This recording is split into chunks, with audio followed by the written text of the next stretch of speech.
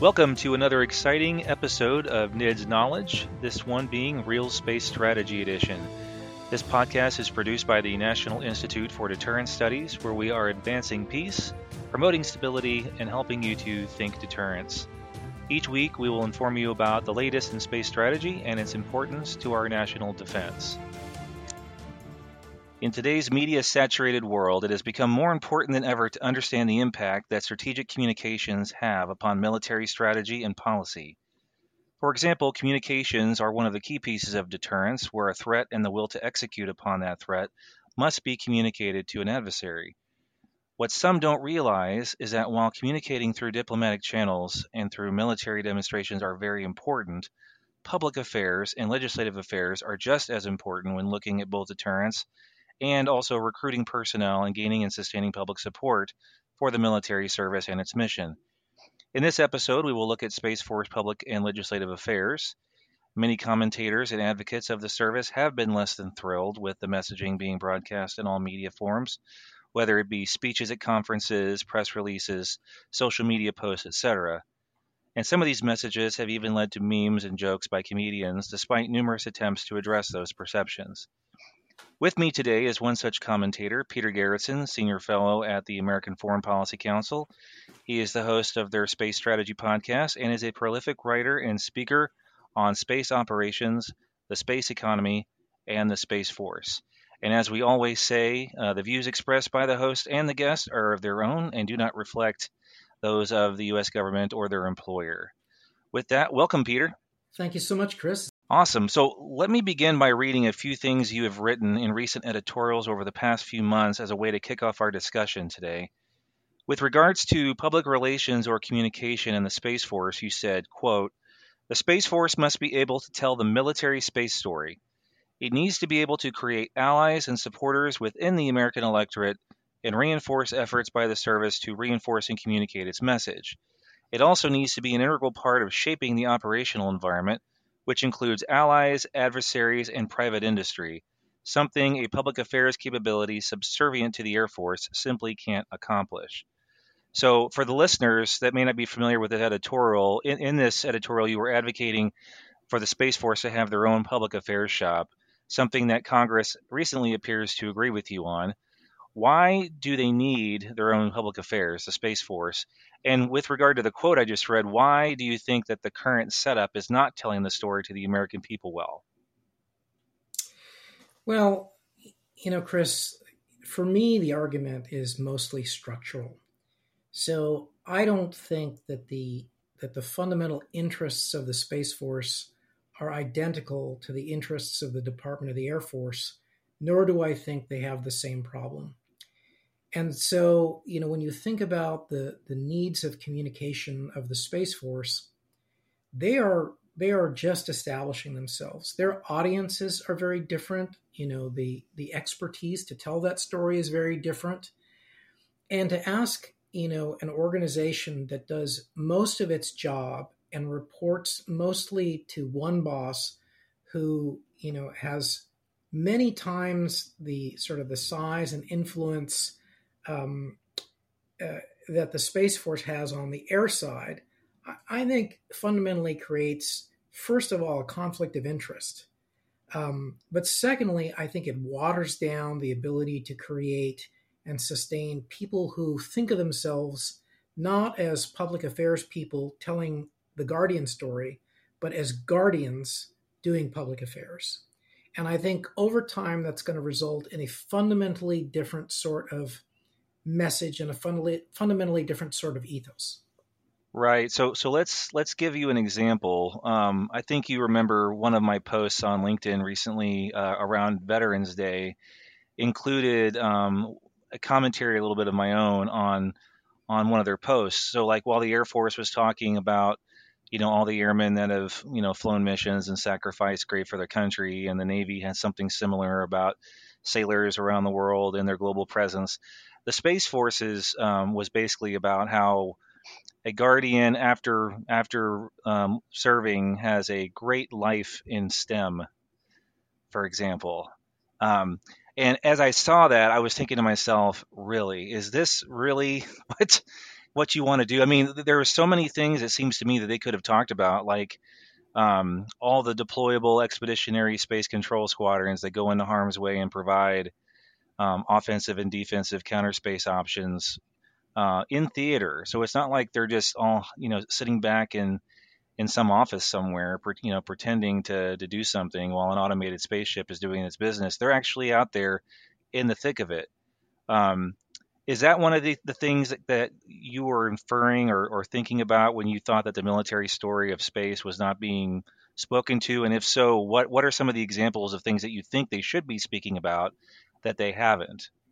You know, for me, it's less about individual things I can point to, but more things that I hear about from guardians in the force, and sort of recognizing that there's sort of this pervasive effect, which I think results in sort of subordinating um, and giving sort of a smaller vision of this of space power and the space force than it could be. Now, in the example you gave, and in fact, this gets to your first question about how do I think it's not being told. Hopefully, I'll segue into that. In the example you told, right, it isn't so much that there's anything wrong with talking about the Space Force as a good career path, or that STEM, is not important. But, what we do see, whether or not it's conscious or not, is the Space Force under the Department of the Air Force gets continually painted in a support role, as support to warfighters rather than, the warfighters themselves, as supporting the joint force rather than their own independent strategic mission that's also important. And I think they are dissuaded from sort of waiting out and telling a broader story. And in my view, the Space Force's opportunities and missions are much broader than just support to the joint force. And I think it's unlikely that within, a Secretary of the Air Force that's looking for a one team, one fight message and is telling Guardians, directly that, your job is support, that a bolder, broader message is going to come through. And I also think that, when you talk about like the specifics of what the Space Force is doing, is that more likely to come from somebody who's doing a tour supporting the Space Force and is otherwise thinks of themselves as a PA professional or an Air Force officer? Or is that more likely to come from somebody who thinks of themselves as a guardian and knows all the force structure and everything that the Space Force is doing and will have to think about that over their entire career? So, for me, it's less about throwing darts at specific posts or specific people in PA, because I don't honestly think that the problem, it's not that we have PA people on the Air Force side that have malice. It's not that they aren't wanting and trying to do a good job, for the Space Force, but in the same way that within the constraints of the Air Force, we just did not do a significant job developing, space power thinking, advocacy, and doctrine until the Space Force was removed. And now in the last year, we've got tons of doctrine documents coming out. I think it's unlikely that you're going to see the kind of full-on blossoming, of PA until it gets directly associated and feels themselves, not just that they're like on the support team, but that they are the Space Force telling the Space Force story. Right. So I know you mentioned the phrase that I caught in your comment there is the strategic mission. With regard to a lot of the issues that the Space Force and other services are dealing with regard to recruiting and retention, I'm curious what your thinking is on what the messaging that we've heard about being a support role and being supporting the joint force and all that kind of stuff instead of the strategic mission. Do you think that focusing more on the strategic mission would be helpful for recruiting, And if so, what types of messaging do you think would be better than what we're seeing? So I fundamentally do. I mean, when I think about myself, uh, I don't I don't personally find that message attractive. Um, and I think a lot of people, they want to spend their time and talent on the biggest problems that matter the most. And I think one of the reasons why the Space Force has enjoyed remarkably good recruiting is not because of our messaging, but despite it, that within the larger public cultural narrative, space and the Space Force has this broader idea of humanity moving out, of doing something exciting, of creating a cislunar economy. And I think people assume that they're going to be part of that, and that they're going to be a part of building something that even on the warfighting side is novel and new and important to U.S. power.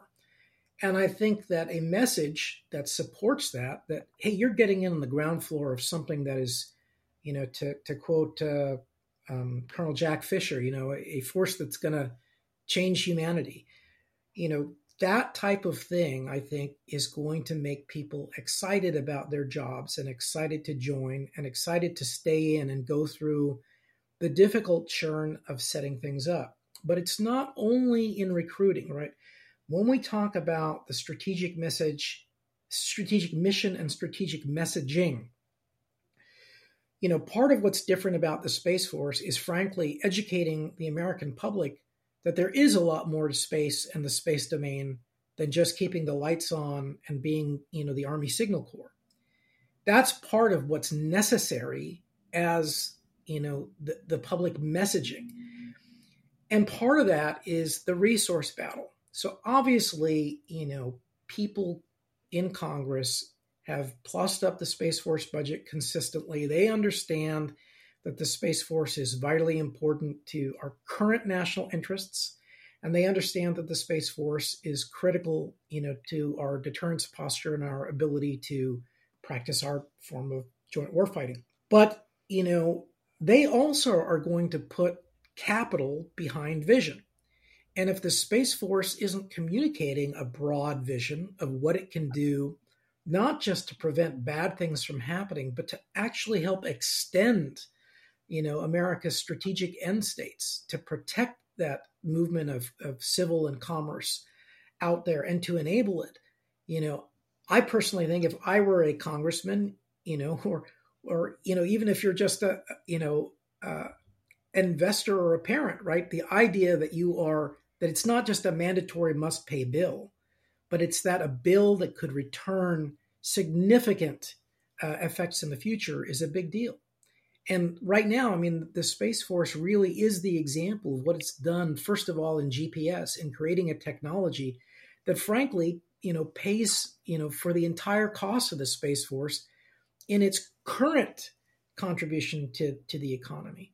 And if the Space Force tags itself to the winds of the visionaries, the captains of industry, the Elon Musks and Jeff Bezos that really want to, create a much larger play space for humanity with much greater access to resources and energy, that's part of the zeitgeist. And that's part of the zeitgeist that I think the Space Force is missing. And frankly, I don't think that is just the fault of them not having a strategic messaging shop.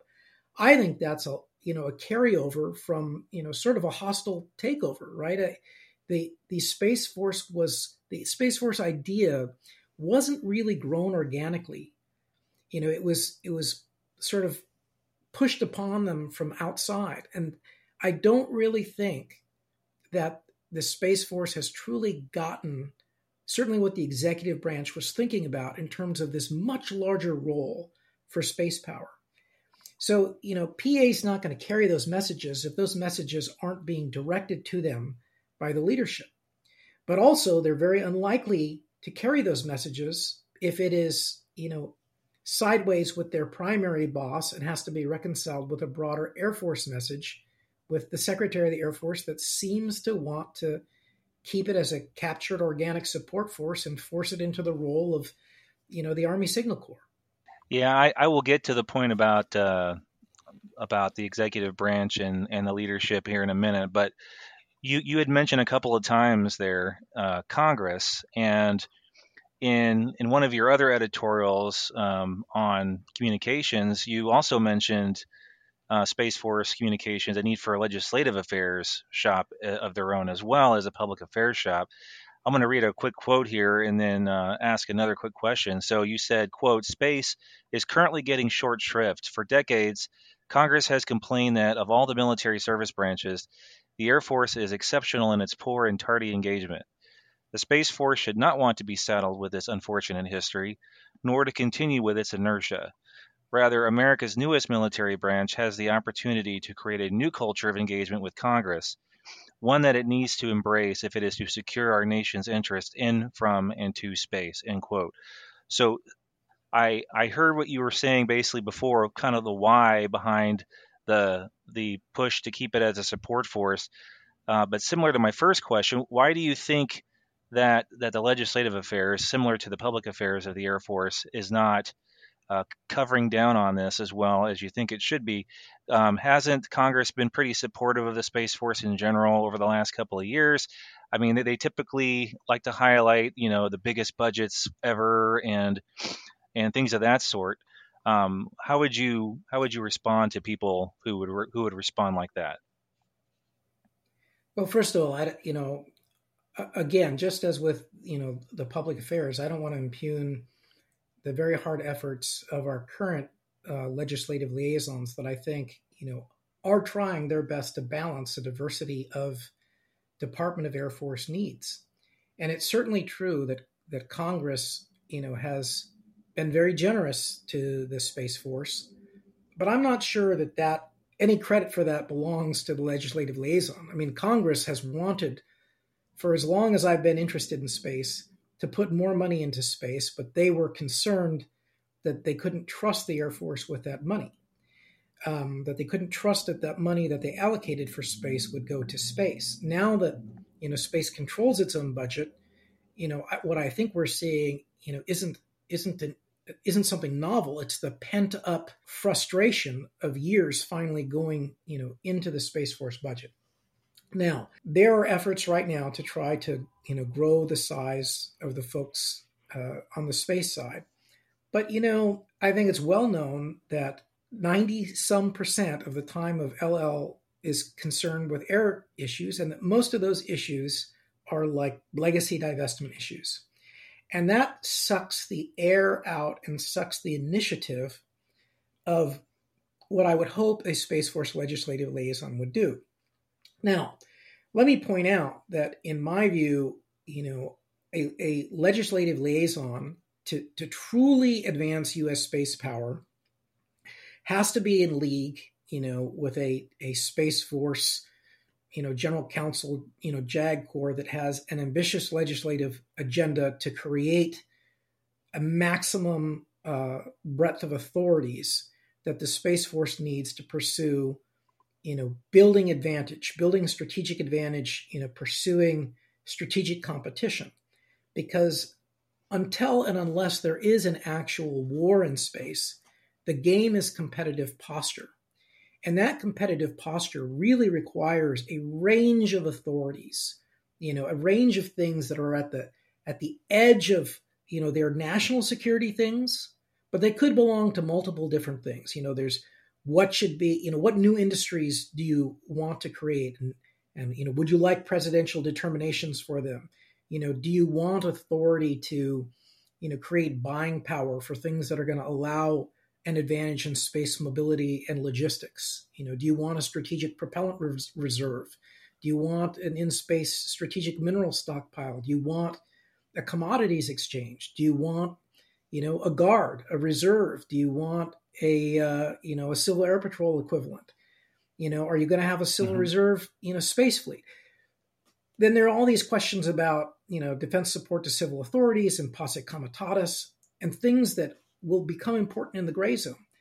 And so you not only need a Space Force that is able to educate Congress about what's going on and help them to ask important questions, which I don't think we're seeing a lot of forward-leaning questions about the future. But we also need a legislative liaison that can continually explain and press an ever more ambitious agenda to get the Space Force broader and broader authorities to pursue U.S. advantage in the space domain. Yeah, I know you and I both have quite a few years of experience working in the Pentagon and in the legislative sphere. And one of the things I hear from you is the need for a proactive legislative affairs shop and not so much a responsive, because it seems like most of the legislative affairs shops in many of the locations, agencies, services, whatever, pretty much just try to stay out of the limelight enough to not have Congress ask them too many questions, rather than trying to lean forward, like you said, with advocating for, hey, we need these authorities because of X, Y, and Z. And as you were mentioning, I think in our previous question or a couple questions ago, is even when you have the a public affairs shop that's ran by guardians, or a legislative affairs shop ran by guardians, that some concerns that people have is that, yeah, so you have a new shop that Space Force headquarters ran, but how does having their own office change the message or improve the message when you're still under the same leadership in the same department, whether it's Department of Defense policy, White House policy, or Air Force policy that might be restraining the message because of that secretary or whoever might be steering the ship policy-wise from allowing people like the chief of space operations or whoever else to be proactive in those regards. And if that's really the big issue, how does a new office get around that, or how do we fix that and make it more user-friendly and more effective? Well, so first of all, I mean, it's not like I think we couldn't be doing a better job with the arrangement that we have now, right? I mean, stronger, directive, shaping talking points from the Space Force leadership, with a clear shaping plan. I remember I had a mentor once in the Pentagon who said, there is no strategy without a bureaucratic strategy. And, when you think about, public affairs, they play a big role in, shaping the public, shaping the sphere for your bureaucratic strategy, for shaping the domain that concerns like public perception and laws and international perception and all that. But in terms of like the first part of your question, what would be different? Because it might be the same people, right? So we're not really talking about changing the people, but there's a very subtle difference. Like what you notice is that people obey their local incentive structure. And so it's, if you've got a public affairs person who is a Space Force person being promoted by the Space Force under the CSO, and they do something that the Secretary of the Air Force doesn't like, they're going to yell at the CSO. And the CSO is going to protect the PA, and it'll get negotiated at that level. If you've got Air Force PA people promoted in Air Force public affairs circles directly under the Secretary of the Air Force, they know that who they really have to not piss off is not the CSO, but the Secretary of the Air Force. Now, to those who want to see, no daylight between the Secretary of the Air Force and the CSO, that sounds like a great story, right? And for those who want to see, an absolute teamwork between the Air Force and the Space Force, that sounds like a great story. But to those of us who think that in the long run, the Space Force really does have different and occasionally opposed interests to the larger Air Force, they fundamentally need the freedom to take their voice directly to the American people. And it needs to be decided at levels above the trade should not be at the level of the Secretary of the Air Force. The trades should be, above that, in the policymakers, because, let's face it, a Secretary of the Air Force, has a conflict of interest when it comes to space. The very name shows that there's a conflict of interest. And part of this problem goes back to just how the Air Force has historically thought about space. They think about space in the vertical dimension. And so space they sort of see as an extension, of air power, a little higher, a little faster. But most of the consequential space power theorists don't think about space in principally in the vertical dimension. They think about it more in a horizontal, like archipelagic, thinking about, space as the movement across the Pacific in a more naval paradigm. And that, and in a more economic support, paradigm where the national victories, the strategy of success is not the narrow strategy of success in warfighting, which is important. But on a daily basis, the Space Force is going to have a presence mission that enhances everyday U.S. space power. And that fundamentally is a different and irreconcilably different story with air power. So I guess the other question, based on kind of what you're saying when you mentioned the naval aspect, is a lot of people are saying that the comparison between the Marine Corps as the small service of the Department of the Navy and the Space Force as the small service of the Department of the Air Force is that while the Marines have their own interests, things of that sort, that they are also still a maritime service. So they both have similar interests, similar operating areas, things of that sort. Whereas in the Department of the Air Force, you've got an air atmospheric kind of service, and you've got an exo-atmospheric service. And so real quick, just as this was our last question, is the Marine Corps possibly a good example, despite those differences, of how to do messaging better in a competitive secretarial level environment? So absolutely, right? The Marine Corps has its own legislative liaison. It has its own public affairs, and they are ridiculously successful, at pushing their message, right? They are known for having, a very, very clear identity in public. But you're right. I mean, what makes it fundamentally different is that the Marines are tied to the sea in their purpose for being, in their history, in what they do. But the Department of the Air Force was only temporarily given custody of the Space Force, very clearly in SPD4, very clearly if you talk to the folks in Congress, that this is a wayward step on the path to an independent department. Now, I concur, it didn't make sense. Right now, there's a lot of support that has to be built. They have to get their feet underneath them. But, and I'm not ruling out that it could not be that a fully empowered Space Force might just be happy to have the Department of the Air Force or the Air Force continue those support roles if it were to grow. But the only way, in my view, in which that happens is if it is fully empowered to tell the truth about its needs. And there's no way that those needs get subordinated. So I think there are two possible trajectories, both of which require the Space Force to have its own LL and its own messaging. The one path, to a bright future is where it gets those things, and because it's able to be loud and can't be shut up by the Department of the Air Force, it arrives at a mutually beneficial agreement where it says, yep, it's best for all of us to just stay on one team.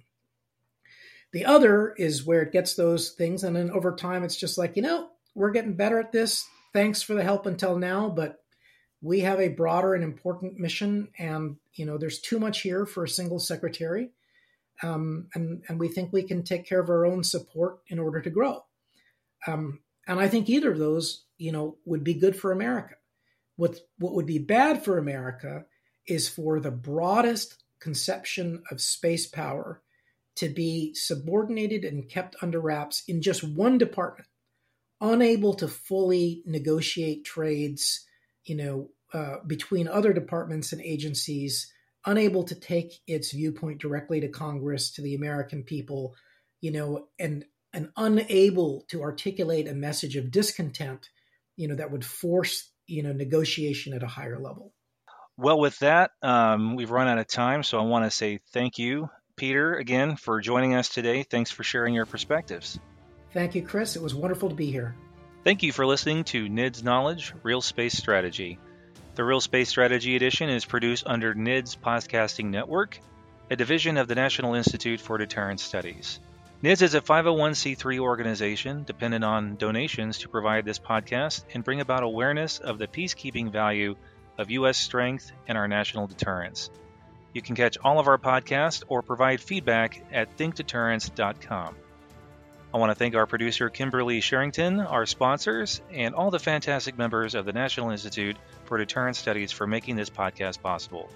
Stay tuned next week for another exciting and informative NIDS Knowledge.